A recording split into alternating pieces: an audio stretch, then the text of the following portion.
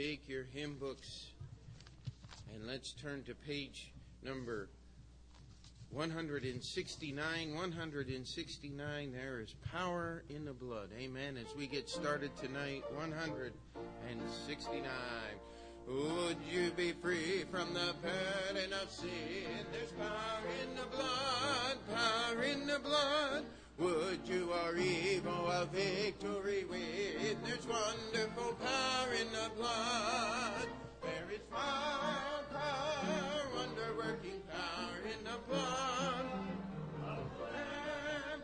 There is power, power, wonder-working power in the precious blood of the Lamb.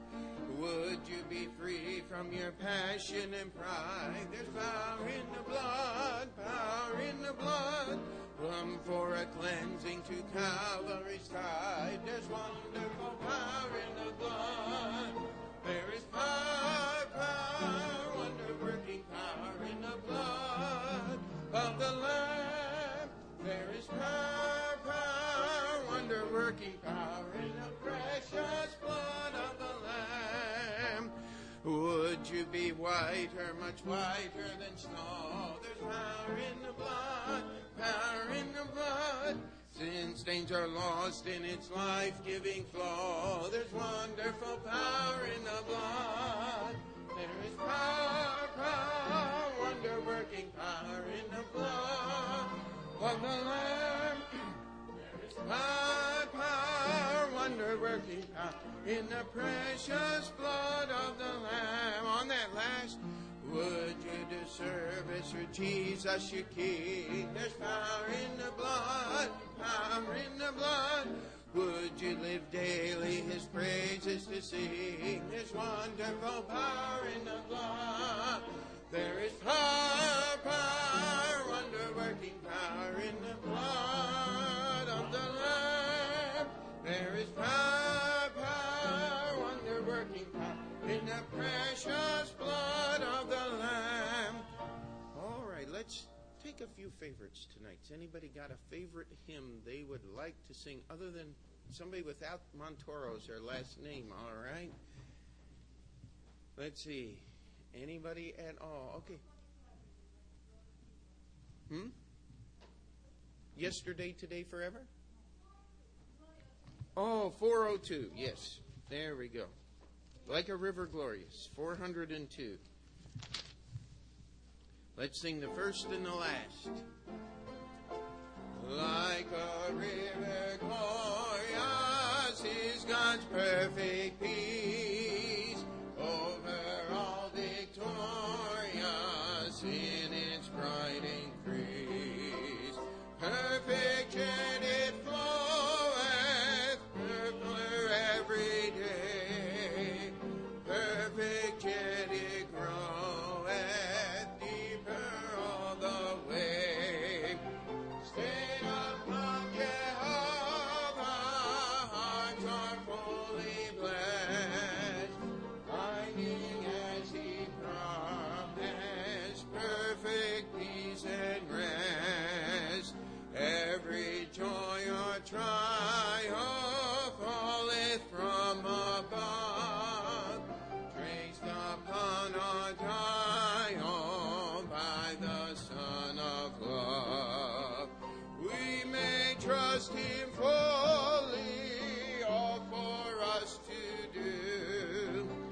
They who trust him wholly find him wholly true.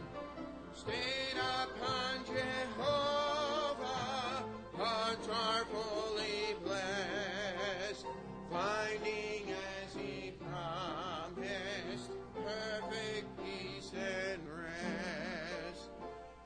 All right, Miss Pam? 516. Sarah, could I ask you to do me a favor? Could you rescue me my glasses off my dresser? I left them upstairs. 516. Let's do the first and the third. Will your anchor hold in the storms of life? When the clouds unfold their wings of strife. Oh, when the strong tides lift and the cables strain, will your anchor drift or firm remain? We have an anchor that keeps us soul steadfast and sure while the billows roll, fastened to the rock which cannot move, grounded firm and deep in the Savior's love. It will firmly hold in the straits of fear, when the breakers have told the reef is near. Though the tempest rave and the wild winds blow, not an angry wave shall our bark o'erflow.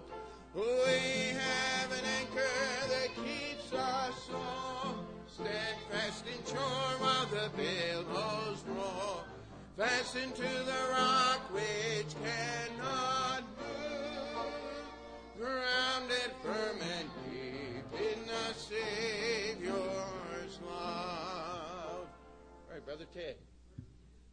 Page number 32.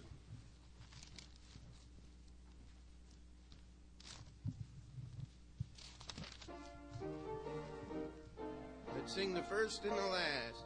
I sing the mighty power of God that made the mountains rise, that spread the flowing seas abroad and built the lofty skies. I sing the wisdom that ordained the sun to rule the day. The moon shines full at his command, and all the stars obey. There's not a plant or flower below, but makes thy glories known. And clouds arise, the tempest blow, by order from thy throne. While all that borrows life from thee is ever in thy care, and everywhere that man can be, thou God art present there. Take one more, if there's one more there. Jennifer. 822. All right. Our great Savior. 822 past the index. We'll sing the first, the third, and the fifth on this one. Jesus, what a friend for sinners. Jesus, lover of my soul.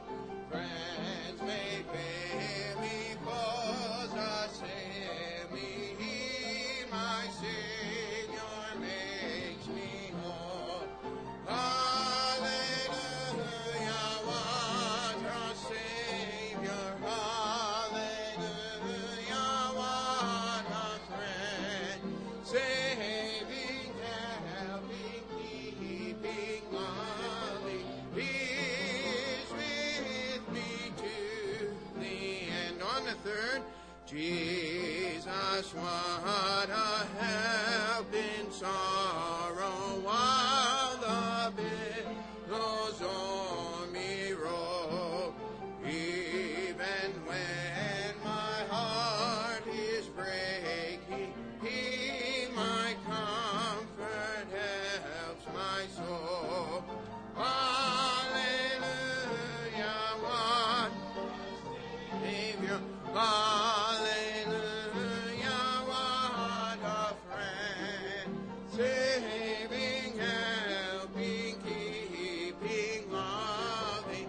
He's with me to the end. Let's just sing that last. Jesus, I do now receive Him more than all. In Him I find has granted me forgiveness. I am His and He is mine. Hallelujah, what a Savior. Hallelujah,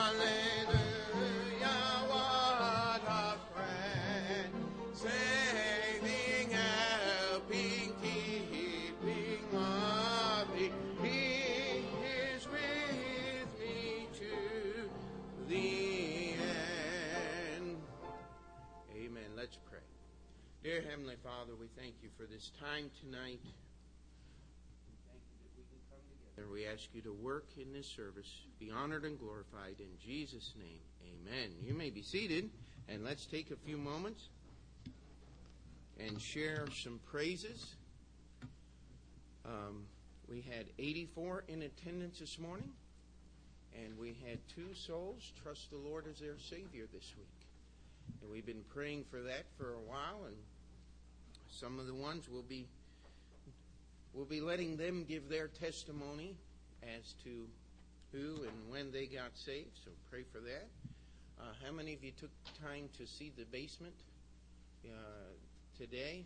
I know the ladies were down there for choir practice, and things have been improving. You could go down and look after the service if you want, if you haven't seen it yet. And then we've had Mrs. Calloway on the health list for several weeks. Yo Shen, the one young lady, was just baptized 2 weeks ago. This was someone she knew, and she wrote a nice little green card, put it in the offering this morning, and let us know that she's doing very well and come through the surgery. And so we praise the Lord for that. And one other thing is I praise the Lord. Our missions giving has been better than it ever has in the history of our church. And we praise the Lord for that. In fact, it's time to give some money away. Amen. We have the May offering at Heartland next week. And just to give you an idea of where we are. Now, don't get overly excited because money goes fast. Amen. But we wrote all the checks that are due this month. And we still have over $3,400 in our missions account. Now, what I'd like for us to do with that is to take 1,000 of that and put it toward our missions conference in October. The more money we have saved up for our missions conference, the more fun we will have in October. Amen. And we need to do that. We don't have a regular fund for our missions conference, and so as we get excess in the missions offering, we need to move that over.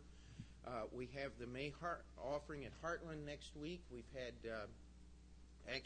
several $100s come in designated, and what I'd like for us to do is just include that in. And could we give Heartland $1,500 this year? We gave them $1,000 last year, and this is also toward the building. The breaking ground of the new chapel building and things, and that would be a good offering for our church. If we could do that, would that be all right? Any? Okay.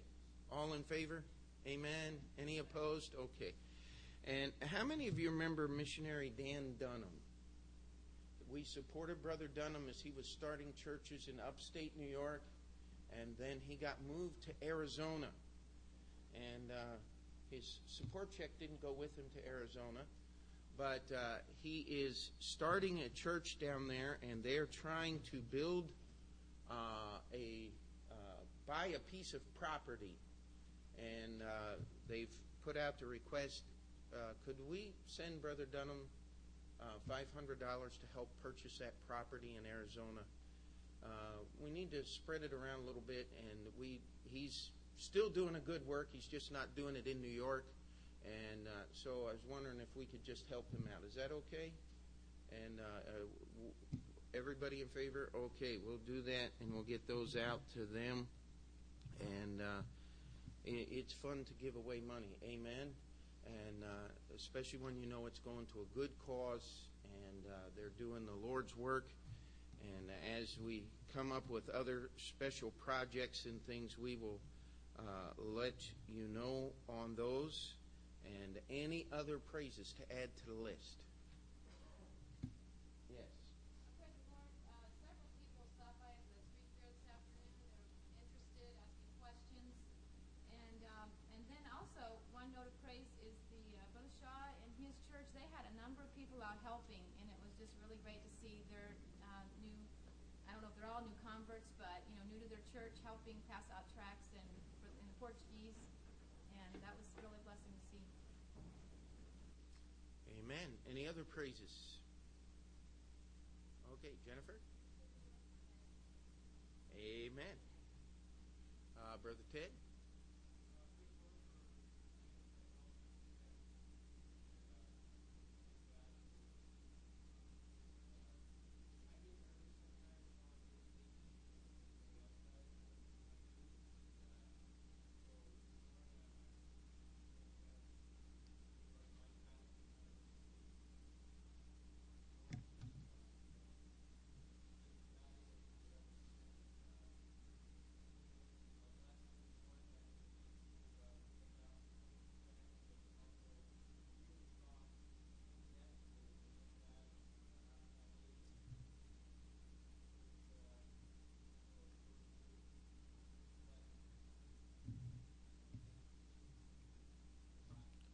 Amen. I'd be more worried if I wasn't a little bit nervous on visitation.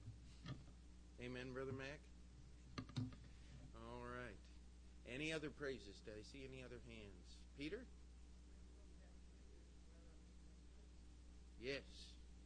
Well, actually, Brother Ledbetter's not one of our missionaries, but we love Brother Ledbetter. We sent him $1,000 to help him buy his building over there. So I guess he is, technically. Okay. Oh, praise the Lord. Amen. Amen. Great preaching this morning. All right. Anything else? Brother Ted? Oh, yeah.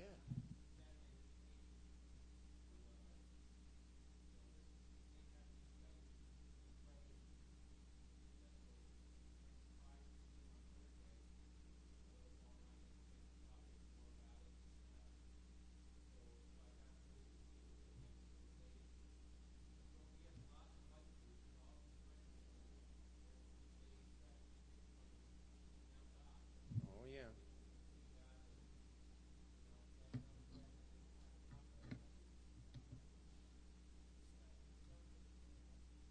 Amen. Amen. Praise the Lord for all the helpers that we've had, all the different work that was done this week. Anything else? How many glad you're saved? Say, praise the Lord. How many glad you got a book? Amen. I almost grabbed the hymn book. That would have been bad. Hymn book's good, but it's not like this book. Amen. Let's pray. Dear Heavenly Father, we thank you for all these wonderful things that you're doing. And Lord, we thank you that we can praise your name. We thank you for the ability to give. Lord, we thank you for the giving hearts that you've given our people. And Lord, we thank you for the service this morning. We thank you for bringing the Macs by and the blessing they've been to us. We thank you for the privilege of standing with them in a small way on the field where you've called them. Lord, we're thankful that you've chosen to call us your brethren, that you would use us as your servants, as the messengers of your grace to the world in which we live. Lord, we're thankful that we can be just a little bit nervous as we carry the greatest truth known to mankind to the world in which we live. We're thankful that you give us grace to overcome our own fears of other people, but Lord, we thank you that we'll never get over the greatness and the goodness of your word. We thank you for working in hearts. We thank you for the attendance this morning, and we praise you most of all, Lord, for these two that have trusted you as their Savior this week through the ministry of our church. Lord, we thank you for the work that you're enabling us to do to beautify the building and make it what it ought to be. We thank you for all the help that you've given. And Lord, we just thank you for everything that you have done. Let us never forget that we live, we breathe, every ounce of strength, as the words of the song we sang, we borrow life from you, Lord. We thank you that we can invest it in your service. In Jesus' name we pray. Amen.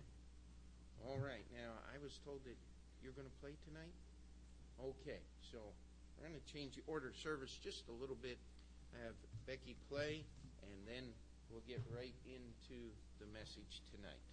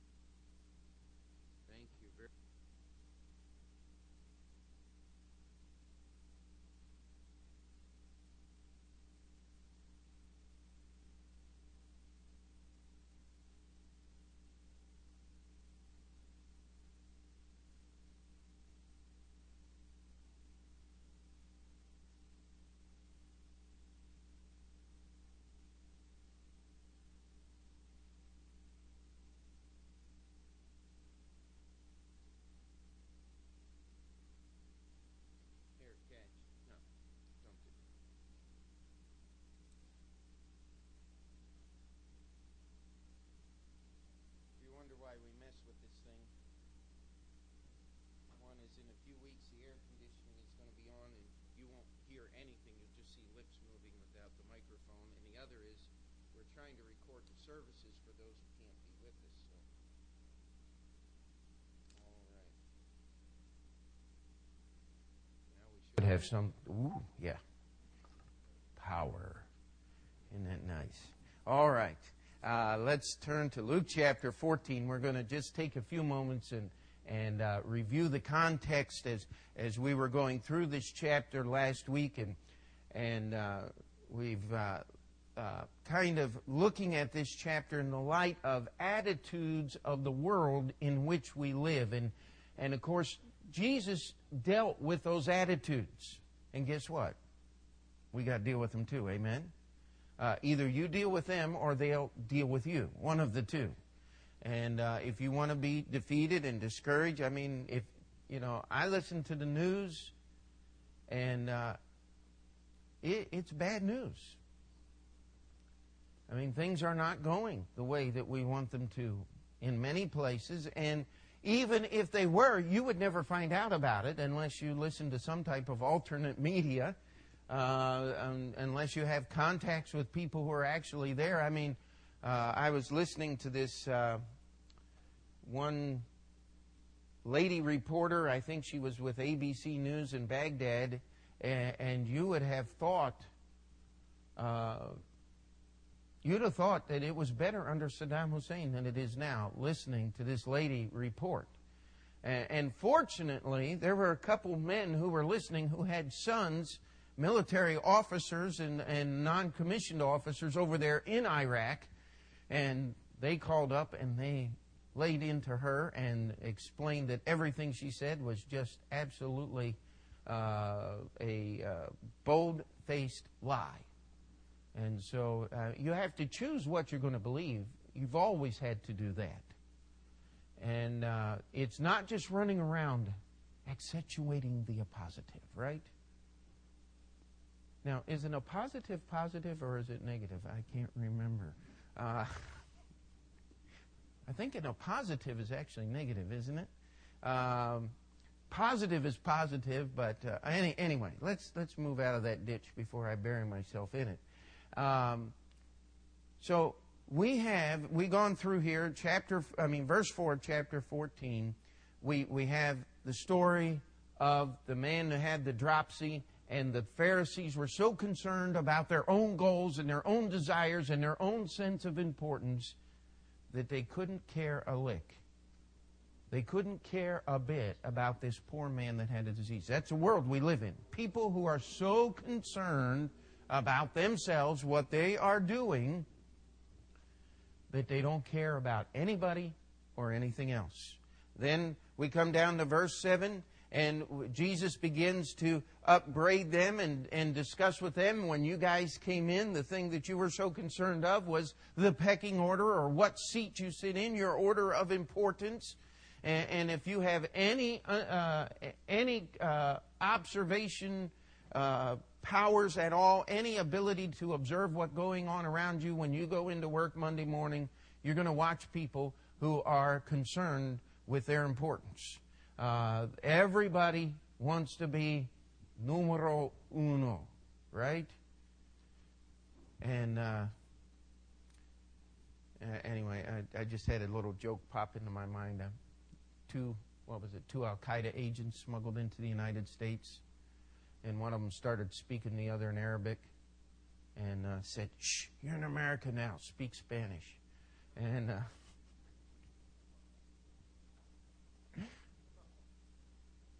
that's bad, but we need to pray for our country. We really do. Because people are concerned over where they're going to be in other people's perception. That's the world. Then Jesus talked to him and said, when you invite people over to your house, when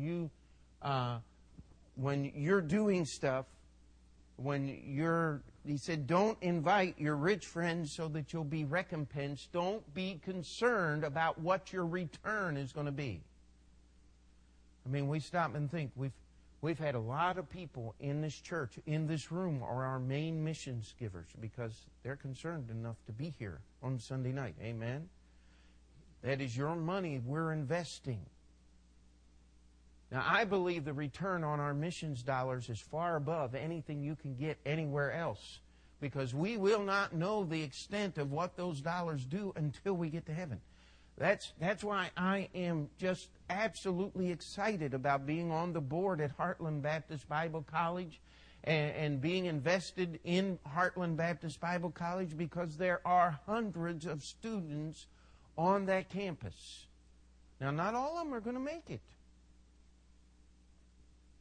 but there's going to be a lot of them that go out, and they're the next generations of missionaries. They're the next guys starting churches. And by the way, I'm not interested in churches that are being started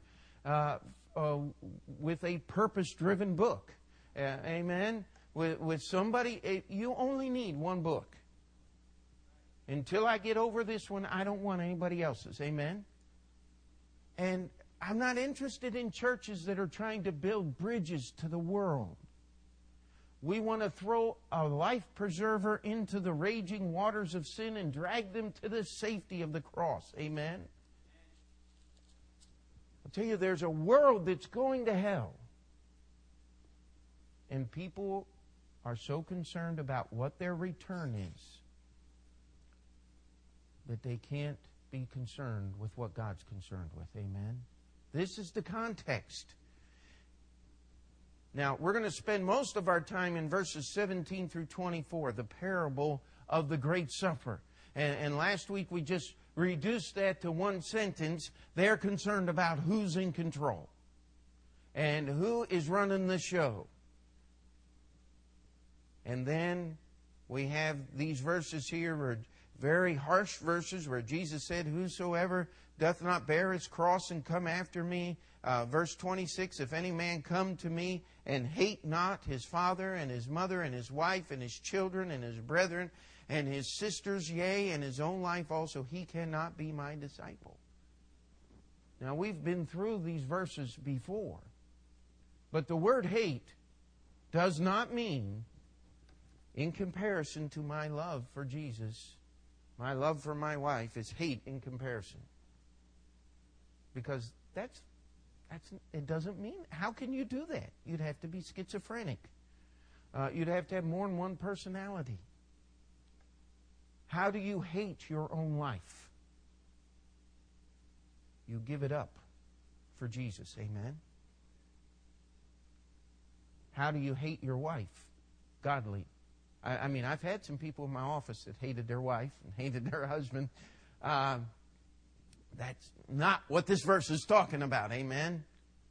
What it's talking about is your future. How many parents destroy their children because they try to relive their lives in them? How many wives destroy their marriage? How many husbands destroy their marriage because they're trying to manipulate the other one to do what they want done? You know, a woman does not marry the man that she says, "I do" to at the altar. She's got this mental image in here that only she knows, and that's what she marries. And guys, if you ever mess that up, pack your bags. It's a done deal. You got to be careful with what's going on up here, all right? But listen, if you will give that person to the Lord before you get married, God will give you grace to put up with them for the rest of your life. Amen? I love my wife because she's the one that God picked for me. Amen? I tried to pick one for myself. I'll tell you what. I'm glad I let God do the picking. He's got a lot better taste than I do. He really does. He knows how to do it right. It's the same way with your children. It's the same way with your family. It's the same way with your future. You have got to get your idea of what you're trying to do with your life. And if you don't hate that enough, you'll be chasing your own ideas instead of serving the Lord Jesus Christ. And it will stop you from serving God. That's the context here. You've got to allow God to take care of your future. You're not going to get it done. Amen? And then he talked about the building. He said, before you start, plan to finish. If you're not going to be able to finish it, don't start it. And then he said, listen, salt is good, but if salt hath lost its savor, wherewith shall it be seasoned? Worthless salt. I mean, I can't remember which. Well, it's been a variety of little Montoros over the year, but I think Philip's at that stage right now where when no one's looking, he takes a salt shaker. Now, how many of you know what happens after you lick the salt shaker? The salt gets all sticky and cruddy up in the holes, and then you turn over the salt shaker and nothing comes out. None of yours have ever done that, have they? Okay, I didn't think so. Missionary kids are all perfect, right? And, but it's worthless. It's worse than worthless. Truth is a great thing. But if it's not lived, it's worse than worthless. And if you want to know one of the great problems with this purpose-driven church and with the new religion that is out there, we've had quite a few arguments and dealings in a fellowship of pastors, and they'd hold up their little paper. I believe in the 20 Articles of Faith. But they got a rock and roll band. Not a good one, by the way. If they were good, they'd be in the nightclubs doing their stuff. But since they're lousy enough that they can't make it in the nightclubs, they'll come to church and pretend they're Christians. They'll have a Broadway show. In fact, I know a church that I couldn't believe when I read it, except for the fact that I read it in a magazine that was printed by the fellowship that we used to belong to. I graduated their college. High Street Baptist Church, when Mel Gibson came out with his abomination called The Passion of the Christ, rented the largest movie theater in Springfield, Missouri, and held their church service in the movie theater Easter Sunday morning for people to watch an R-rated movie. Now, there's a problem with that, my friend. There is a problem with it. Salt is good. But if the salt has lost its savor, it's not even worth carrying out to the garbage heap. You certainly can't put it on the compost pile. That's what the dunghill really is. Because the salt will stop. It'll kill the bacteria, and then you don't get any good compost. You can't do anything with bad salt. You just throw it in the way. It's worse than worthless. Now, that's the context. And, okay, well, we may get through this or not. We'll just see what happens. Let's go to verse 15. Now, we're going to focus in on this story here. It says, and when one of them that sat at meat with him heard these things, he said unto him, blessed is he that shall eat bread in the kingdom of God. Now, remember, Jesus is eating with the Pharisees. These are the same guys that were so concerned about trying to entrap and destroy Jesus that they couldn't care about the man with the dropsy who was there. And they were vehemently angry at Jesus for healing him on the Sabbath day. And now we have this bright bulb here, this one fella. He's going to be the mediator. Can't we all just get along? I mean, we all serve the same God. Blessed is he that eats bread in the kingdom of God. Let's just get along.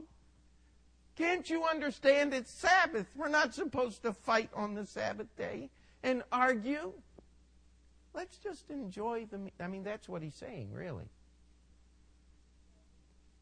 He's going to be one of those ones that said, listen, let's just all hold hands and praise Jesus. Hey, let me tell you, Jesus was not interested in getting along, and that's what this story is about.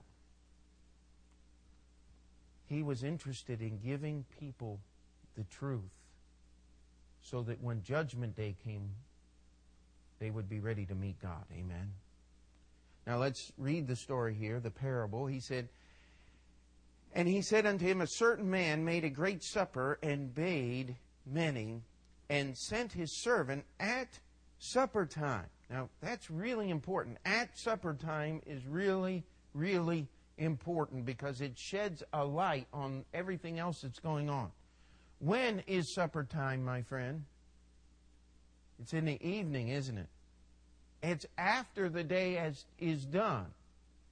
Supper time was at sunset. Now, Con Edison had not been invented in 33 AD. So when the sun went down, guess what happened? It got dark. You ever been out where there's no street lamps? I mean, I've lived in New York City only about 15 years, and I love street lights. In fact, when I go camping, if we ever go camping, I take one of those Coleman gas lanterns and pump it up, and I leave it burn all night. I bring my street light with me. And it's just somewhat comforting out there. I mean, when it gets really dark, I am not afraid of the dark, not one little bit. I'm afraid of what's in the dark. That's what I'm afraid of. How about you? And let's look on here. It says, he sent a servant at supper time to say to them that were bidden, "Come, for all things are now ready." And they all, with one consent. Now, that's important. How do you get together with one consent? Now, we're having a ladies' tea. Whatever the ladies' tea is, all I know is I need to find round tables and get them here for the ladies' tea on May 13th. And so I will do my best to do that.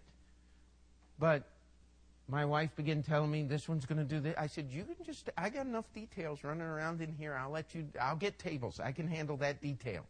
And I'm still connecting wires in my mind and all that kind of thing from downstairs and all the work that's been going on. But we had all of our ladies meet over here for, I guess, 15, 20 minutes to plan what you're going to do at the ladies' tea. That's one consent.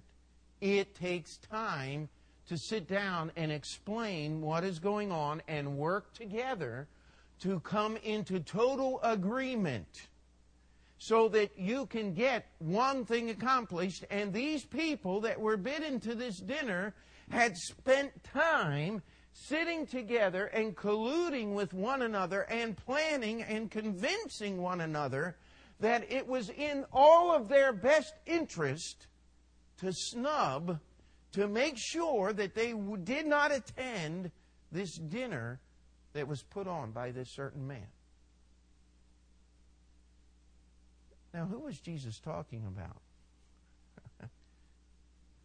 The very people he was sitting at dinner with. Now, how many of you remember the excuses? We remember the excuses. But before we get into the excuses, I do this with my children often, especially one. I won't tell you who he is.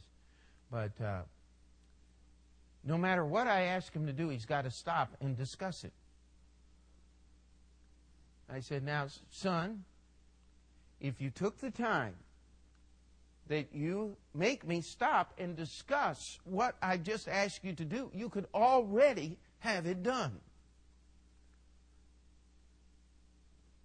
You don't have to stop and talk about everything because it keeps you from getting the job done now, doesn't it? If these people had taken the time that it took to convince each other and make their flimsy excuses and plan together to snub the man, to dishonor the man who was bidding them to dinner, They could have gotten everything taken care of that needed to be done.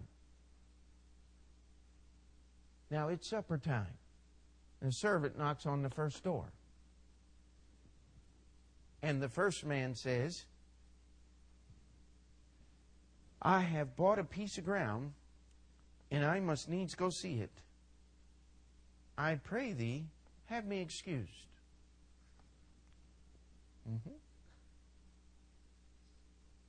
Now I go see. If you want to buy a used car, you really ought to go look at the car in the dark. Because if the light shines on it the right way, you can see where the body man's been in and put the plastic and the metal ends and the fiberglass begins. But he was buying a piece of ground. They don't fake that. Dirt is dirt. It's just there. It's already in the evening. How is he going to get over there in the dark? How is he going to get back in the dark? And how is he going to see anything in the dark?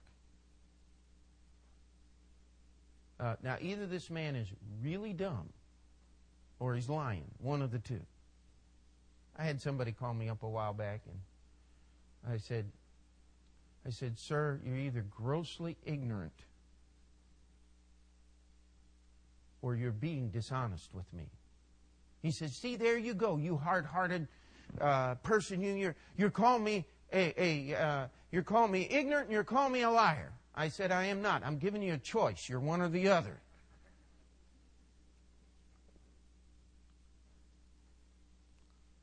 He didn't like the choices. Another said, I bought 5 yoke of oxen, and I go to prove them. I pray, have me excused. Have you ever tried? None of us, I don't know. Has anybody here ever yoked oxen? Oh, you have, Mariana. Do you get that done in 5 minutes? Really? You can put the yoke on oxen very quickly and very easily. Okay. I just couldn't imagine yoking oxen was a simple process. Okay. So he actually could yoke up 5 yoke of oxen in an hour's time. But they don't move very fast when you're pulling a plow now, do they? In fact, oxen don't do anything fast. They don't even go to the feed trough fast. How's he going to do this? Plow by moonlight? I heard one preacher preach that they actually used to have little lights that they put on their shoes. Now, I don't know where he got that one from, but an oil lamp on your shoe would not do very well, I don't think. He was trying to illustrate that voice, thy law is a lamp unto my feet and a light unto my path. But I don't think attaching the lamps to your feet would do you any good. Now, would it?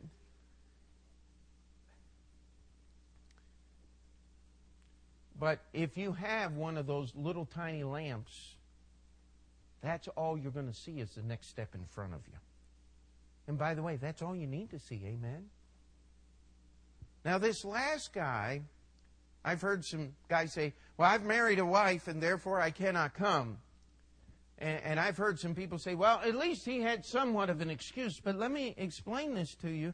You see, in the Old Testament law, in Deuteronomy chapter 24, I believe is the reference, it says if you've married a wife, in the first year that you've married the wife, you're not to go to battle, you're not to be at charges, meaning taking on responsibility and all of those things in the first year of your marriage. So what this guy was actually doing was he was saying, coming to your feast is the equivalent of going out and doing battle with an enemy on the battlefield. That was the greatest insult of all. This was the exact thing that God had intended for that new couple to do in their first year, was to be together at social functions and have time to be with other people. You see, even when the devil quotes the Bible, he messes it all up. Now, we have these excuses. And he showed, the servant comes to the master and shows him the excuses. Now, I've read this story 100 times. And there are 2 words in there that I don't think I've ever gotten. Verse 21, so the servant came and showed the Lord these things. Then the master of the house, these are the 2 words I skipped over, being angry. I just, for some reason, just always passed over those 2 words. The master was angry. He had a right to be angry. You know what an excuse is, right? Somebody said it's the skin of a reason stuffed with a lie. They began to make excuse, but it was with one consent. Not one of these guys by themselves would have had enough intestinal fortitude, guts, to do this by themselves. But when they got together and started talking down about the master of the house, they found strength in numbers. That's what false religion is all about. It is convincing others to worship false gods. Their excuses are ridiculous. Now, we've got lots of excuses today. I have my own church. I'm fine, thank you. No, you don't look fine. Be careful. I'm all right. I always say, are you sure?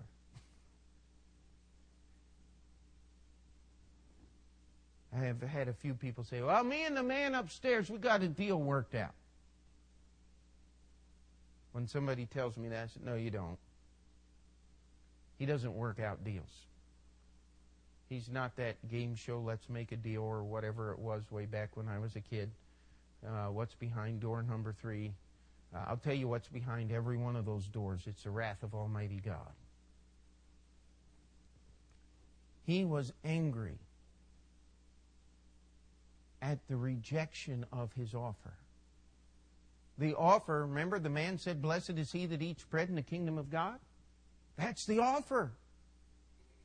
And Jesus is looking there and he said, listen, the master of the house is angry because you guys are colluding together and you're encouraging each other in their rejection. And the worst part of it all is the word is diminution.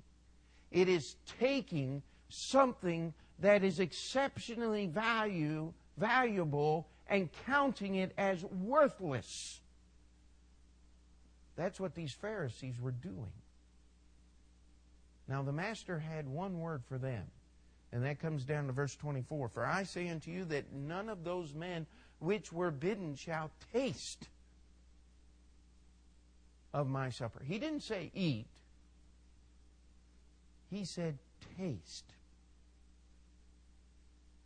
Now, we had the windows open today, and how many of you smelled all that wonderful food coming up from downstairs during the service?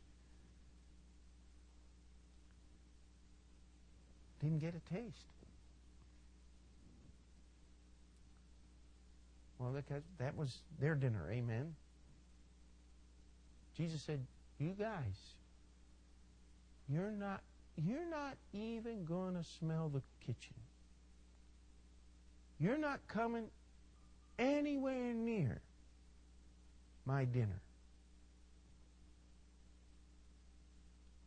But then he goes out and he says, I want you to go out into the highways. We'll be done here in just a few minutes. Look at the middle of verse 21. It says, go out quickly into the streets and lanes of the city and bring in hither the poor and the maimed and the halt or lame and the blind. He said, you go find the people who are unworthy, who would not be considered normal invitees to a meal like I have provided. He said, you get the people who nobody else cares about, and you bring them in. Now, Not trying to be detrimental in any way, but let's just take a look around. You know what we are? We're the people that nobody else in this world cares about. But the Master has invited us into the dinner. And you know what? We become His servants. And now we've got a job to do. And the servant comes back and says, listen, we've got everybody we can. It says in verse 24, and the servant said, Lord, it is done as thou hast commanded, and yet there is room. And the Lord said unto the servant, go out into the highways and hedges, and compel them to come in, that my house may be filled. Those are the people that's going to eat bread in the kingdom of God. We had one person get saved this week who has stood before this church in time past and said, I'm saved. Sometimes it takes a while to go through these things. We had Linda Rivera, a member of our church for 8-9 years before she finally got convicted of her need of salvation. That's what that word compelled means. It takes some time. You don't just go walk up to somebody, hi, my name's Pete Montoro. This is the first time we've ever met. I'm the pastor of Open Door Bible Baptist Church, and I want you to be saved right now, right here, right today. Now, I know people that do that. But unless the Holy Spirit has been working in their life, they're probably not going to get saved. Did you get saved the first time you heard the gospel? Most of us did not. Most of us, it took time after time after time. You know, that's the most wonderful thing about church, is people get those little pieces of paper and stuff them in their pockets, on their shelves, in books, and years later, they find them and say, God must be telling me something.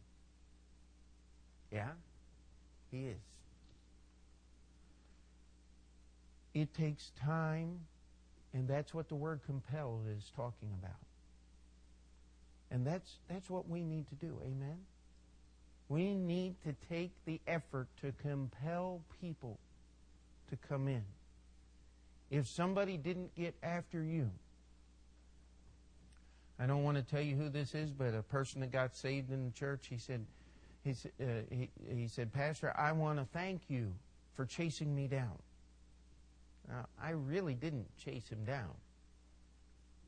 But I invited him to a Bible study, discipleship Bible study, and we began going through those things, and it was 3 or 4 weeks. He got saved.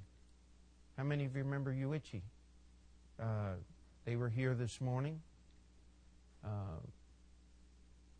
He was here almost every Sunday morning for 18 months. And Yukari was actually out of town on a business trip, and he comes running down the aisle with tears streaming down his face. And I met him at the altar here, and I said, Yuichi, why'd you come? He says, I need to get saved. Now, to you and I, that sounds almost normal, but for a Japanese man, that is impossible. When I told Brother Board, the missionary in Japan that interpreted for their wedding, he said, you don't know. He said, I've been in Japan for 30 years, and I don't know that I've ever seen anybody do that. He said, it's not part of their culture. It's not part of who they are. You know, God does things, amen? Now, we all wish He'd do them a little faster, don't we? But He's got a purpose in teaching us. We have to remember who we are. We're the servants. The Master has prepared the meal. Everyone in this room, if you're saved, at one time you were the blind, the maimed, the poor, the halt. You were living in the highways and the hedges. You were the one that had nothing, and He invited you in. Amen? Now we get the job of servants. We get to go out, and we get to compel them to come in.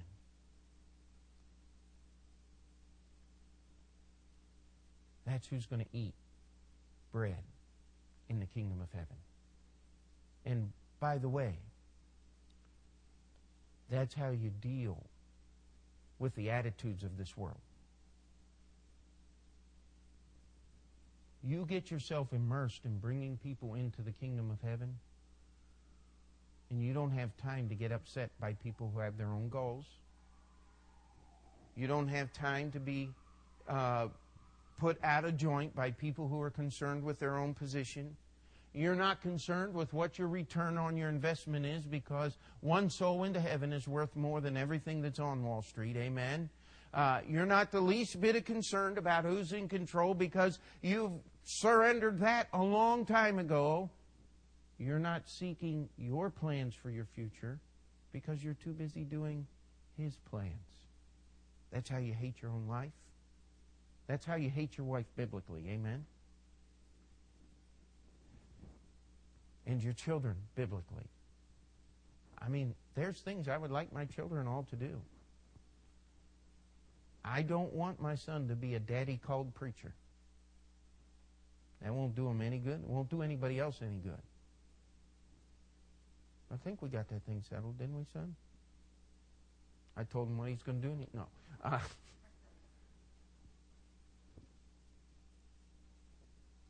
No, he said, I'm just not sure I can be a preacher. I said, son, you're there. Yes, that's it. Because if you think you can do it, you can't. Because it's the Lord's service, not yours. Amen? And you're not worried about what you start. You're worried about how you're going to finish. And that's heaven. Amen? And truth is real. It's not worth holding on to and playing with. It's got to be lived every day. Let's pray. Dear Heavenly Father, we come before You. We thank You for this chapter in Your Word, and we thank You for this story. Lord, we thank You that we can look around us and we see yesterday's, today's, tomorrow's newspaper already printed in Your Word 2,000 years ago. Lord, we ask that You would help us get wrapped up in compelling them to come in. Lord, we're thankful that the Macs are here and going to Ivory Coast. We can't go there. We pray that You would open the doors. We pray for the government there, that things would get back to a point of stability, and these workers of evil who are trying to for whatever purpose, destabilize and destroy this nation. We pray that You would hinder their work and stop them. Lord, we pray for the work in Bingerville and the clinic and all of the other ministries that are there. We pray for the expansion of these things. We pray for peace in that country.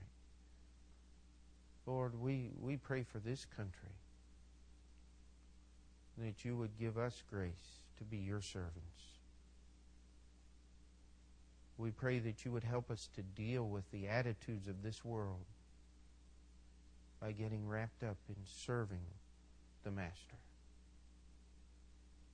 In Jesus' name we pray. And before we finish that prayer,